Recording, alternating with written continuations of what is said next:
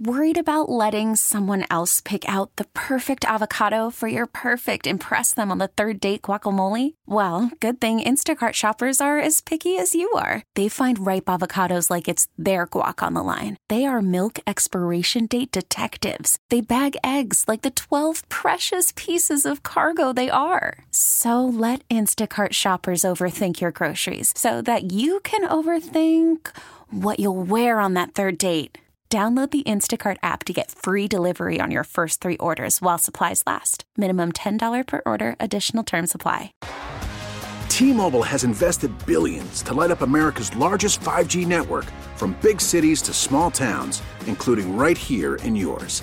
And great coverage is just the beginning. Right now, families and small businesses can save up to 20% versus AT&T and Verizon when they switch. Visit your local T-Mobile store today.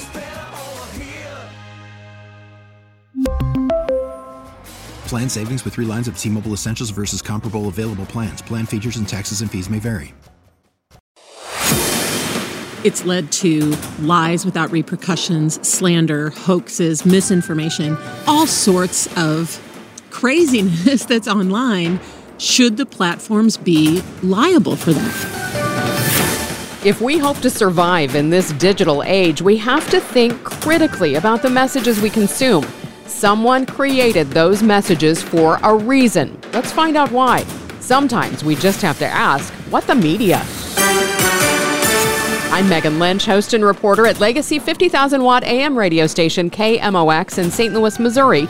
In my 3 decades as a journalist, I've had the honor of receiving a number of awards for my work, including one I'm most proud of, a National Edward R. Murrow Award. I'm joined by Julie Smith, author of Master the Media, How Teaching Media Literacy Can Save Our Plugged-In World.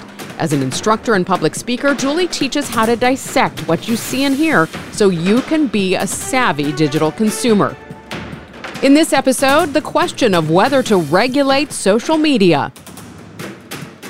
We're talking about Section 230 of the Communications Decency Act and how, I know that sounds really heady. It sounds so fancy. It does. But basically what we're talking about is social media and whether or not it should be regulated differently. Because people are on both sides of this. Some people don't know what to think, but should the things that happen on social media be regulated differently than they are today? And I think it's such an interesting discussion to be had. A lot of people throw out the term Section 230 without really knowing what it was. It's a part of the 1996 Communications Decency Act. And what it does is it provides immunity for the platforms from third-party content. So essentially, it absolves those platforms from any repercussions of what is posted on there by individuals. So it was included in 1996 as a way to kind of spur online innovation and online discussions. But in the process, then, it's led to lies without repercussions, slander, hoaxes, misinformation, all sorts of craziness that's online. Should the platforms be liable for that? Are they platforms or are they news publishers? So Megan, you work for KMOX. You are absolutely liable for what you put on the air, correct? We are. Yes. And there's a lot of things that would have to be proven as far as intent and maliciousness. Right.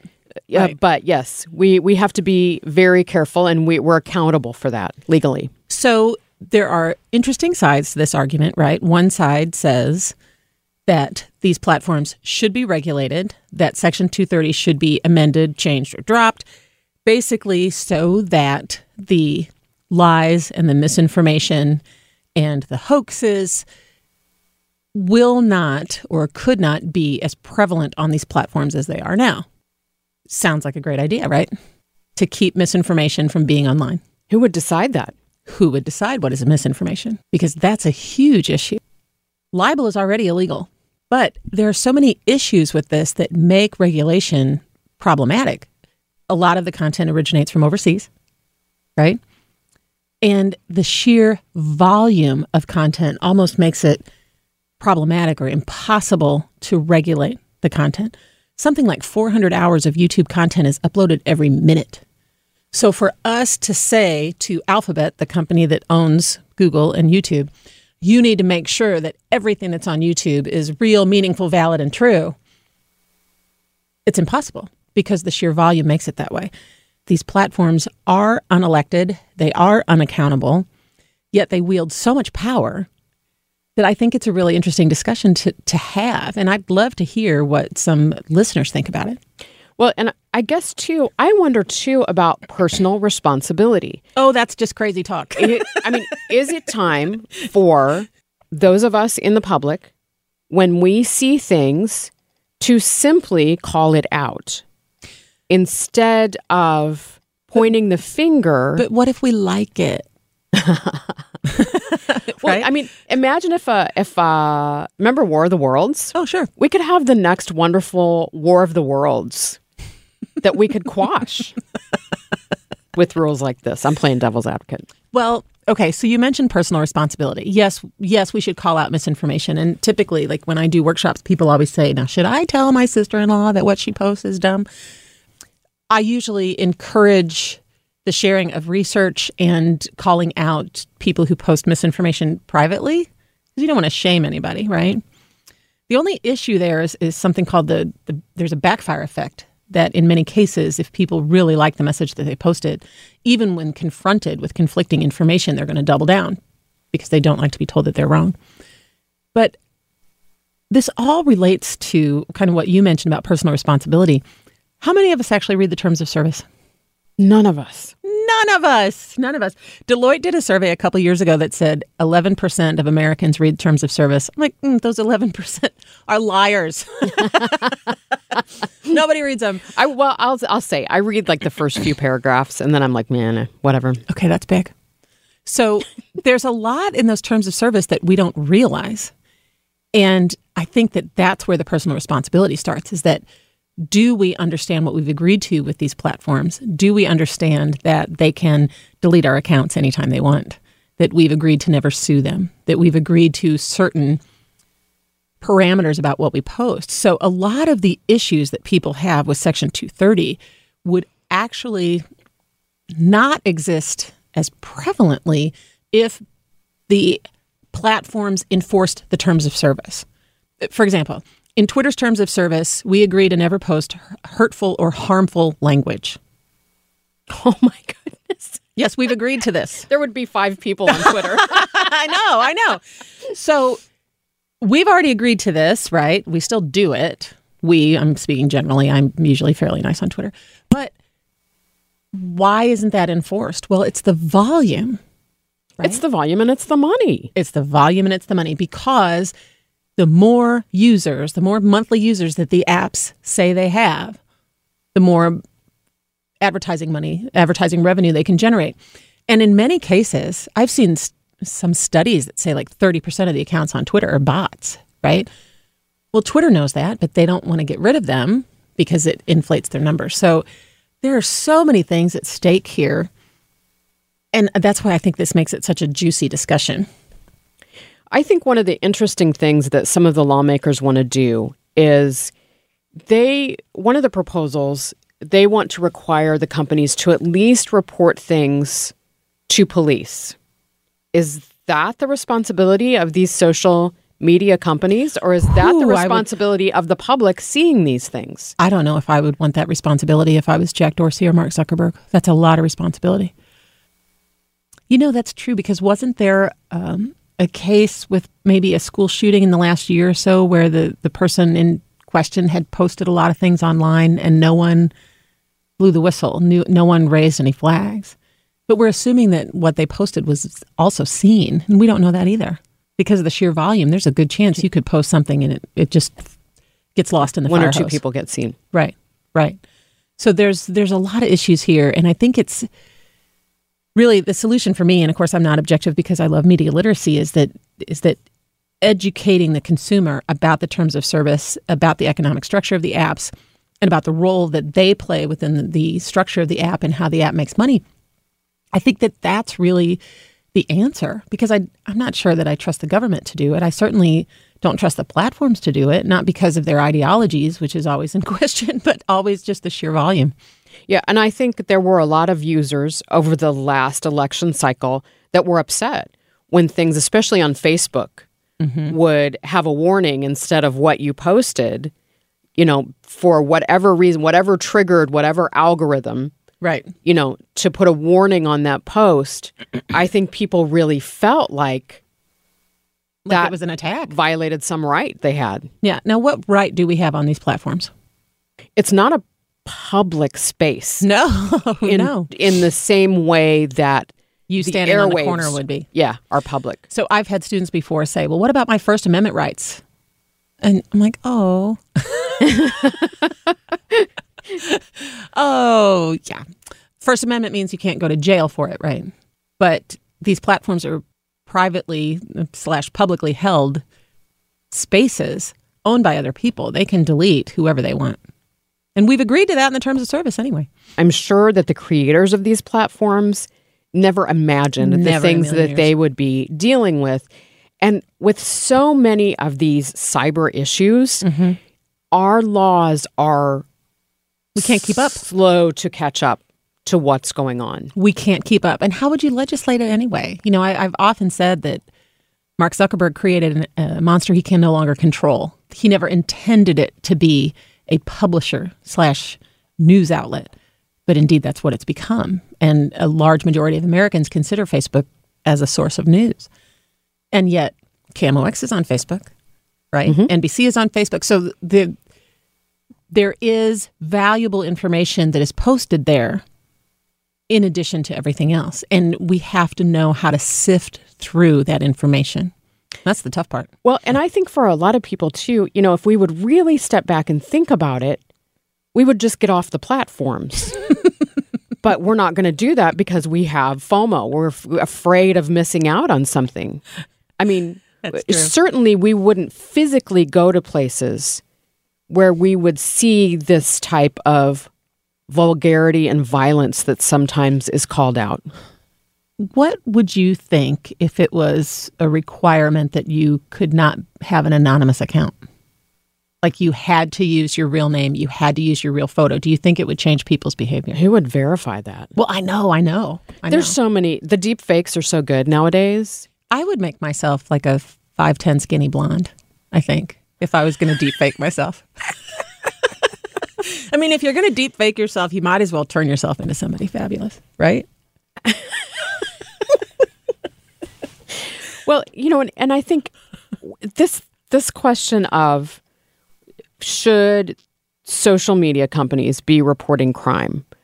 Did we ever ask newspapers to report crime that was advertised in their classified section?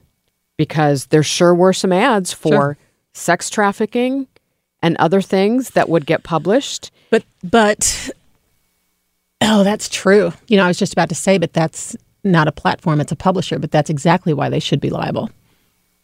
Right.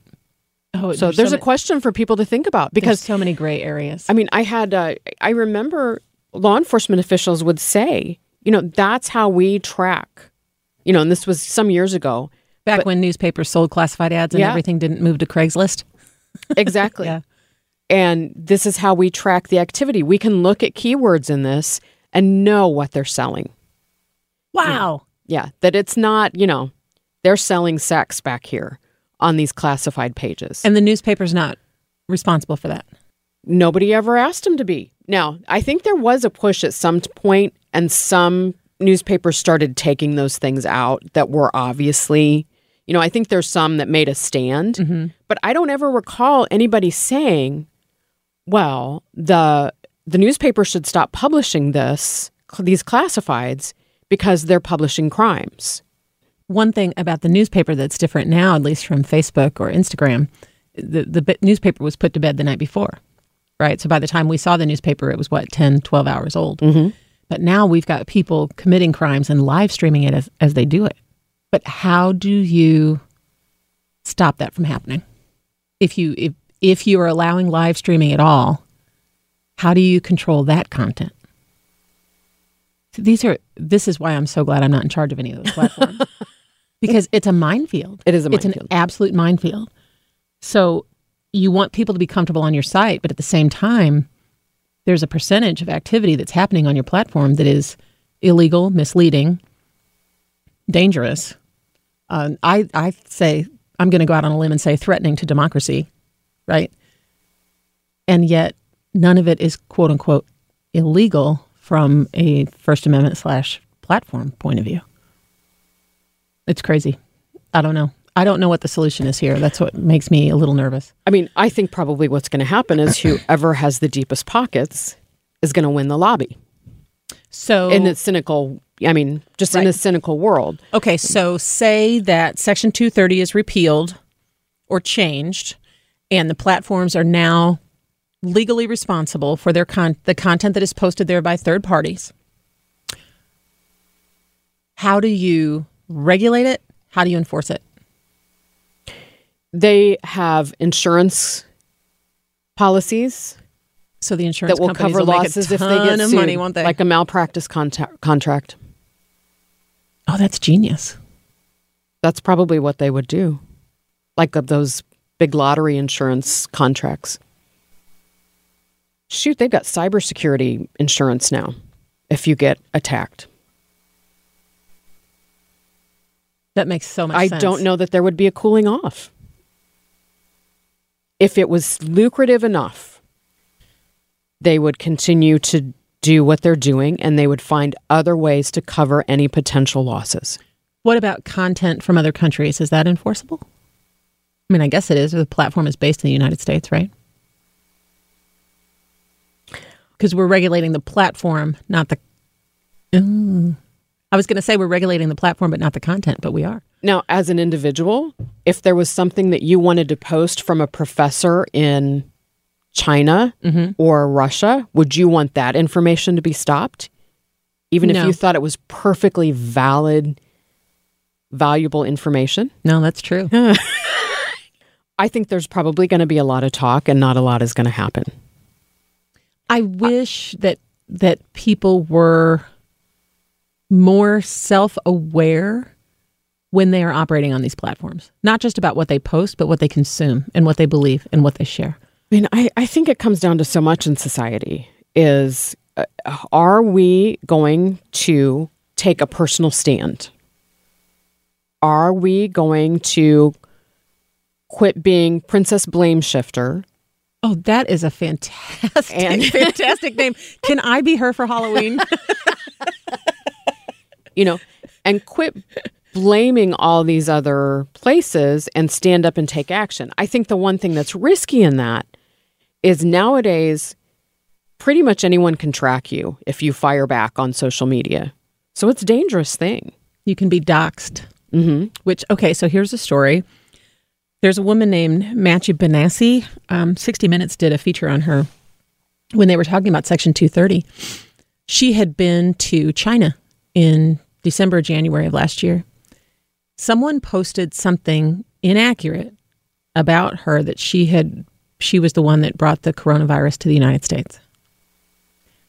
There were, after a very short period, there were 70 videos of her, people claiming that, with death threats, threatening her. They doxed her, pointed out where she lived, what her phone number was, and it was all false. And her issue was, who's responsible for this? And how do you go after all of the people involved in that? How do you? It's like going after someone who steals your identity. It's darn near impossible. Which happened to you recently, right? Yes.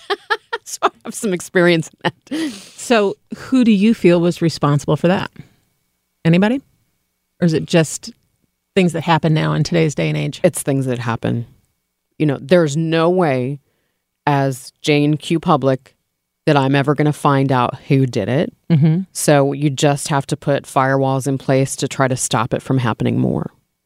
So could we put up mental and emotional firewalls for things that we see on social media platforms? Yeah, I think it's going to have to come down to individuals policing what they see on there, and there's going to be a certain group of people that aren't, because on one half you have people that say that Section 230 gives people too much leeway to say what they want and gives internet companies a pass.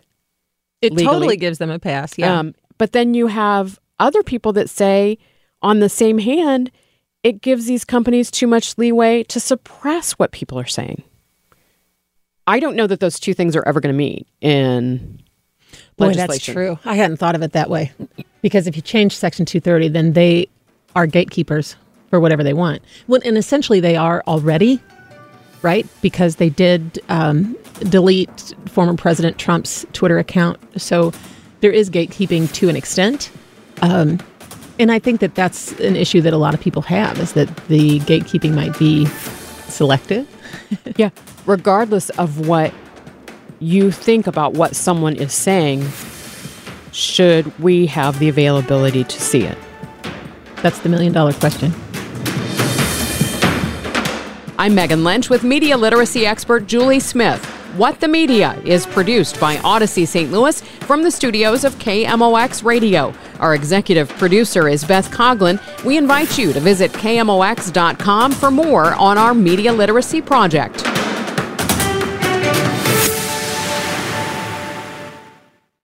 We really need new phones. T-Mobile will cover the cost of 4 amazing new iPhone 15s, and each line is only $25 a month. New iPhone 15s? It's better over here. Only at T-Mobile, get 4 iPhone 15s on us and 4 lines for $25 per line per month with eligible trade-in when you switch. Minimum of 4 lines for $25 per line per month with autopay discount using debit or bank account. $5 more per line without autopay, plus taxes and fees. Phone fee at 24 monthly bill credits for well-qualified customers. Contact us before canceling account to continue bill credits or credit stop and balance on required finance agreement due. $35 per line connection charge applies. See T-Mobile.com. Spring is a time of renewal, so why not refresh your home with a little help from Blinds.com? We make getting custom window treatments a minor project with major impact. Choose from premium blinds, shades, and shutters. We even have options for your patio, too. Blinds.com invented a better way to shop for custom window treatments. There's no pushy salespeople in your home or inflated showroom prices. Our design experts can help you find the perfect window treatments on your schedule. We'll even send free samples directly to you. Plus, we can handle the measuring and installation for you. Unlimited window treatments installed for just one low cost. And with Blinds.com, you'll always get transparent pricing. No hidden fees. Our free shipping and 100% satisfaction guarantee can put the spring back into your step and into your home, too. Shop Blinds.com right now and save up to 45%. Up to 45% off for a limited time at Blinds.com. Blinds.com. Rules and restrictions may apply.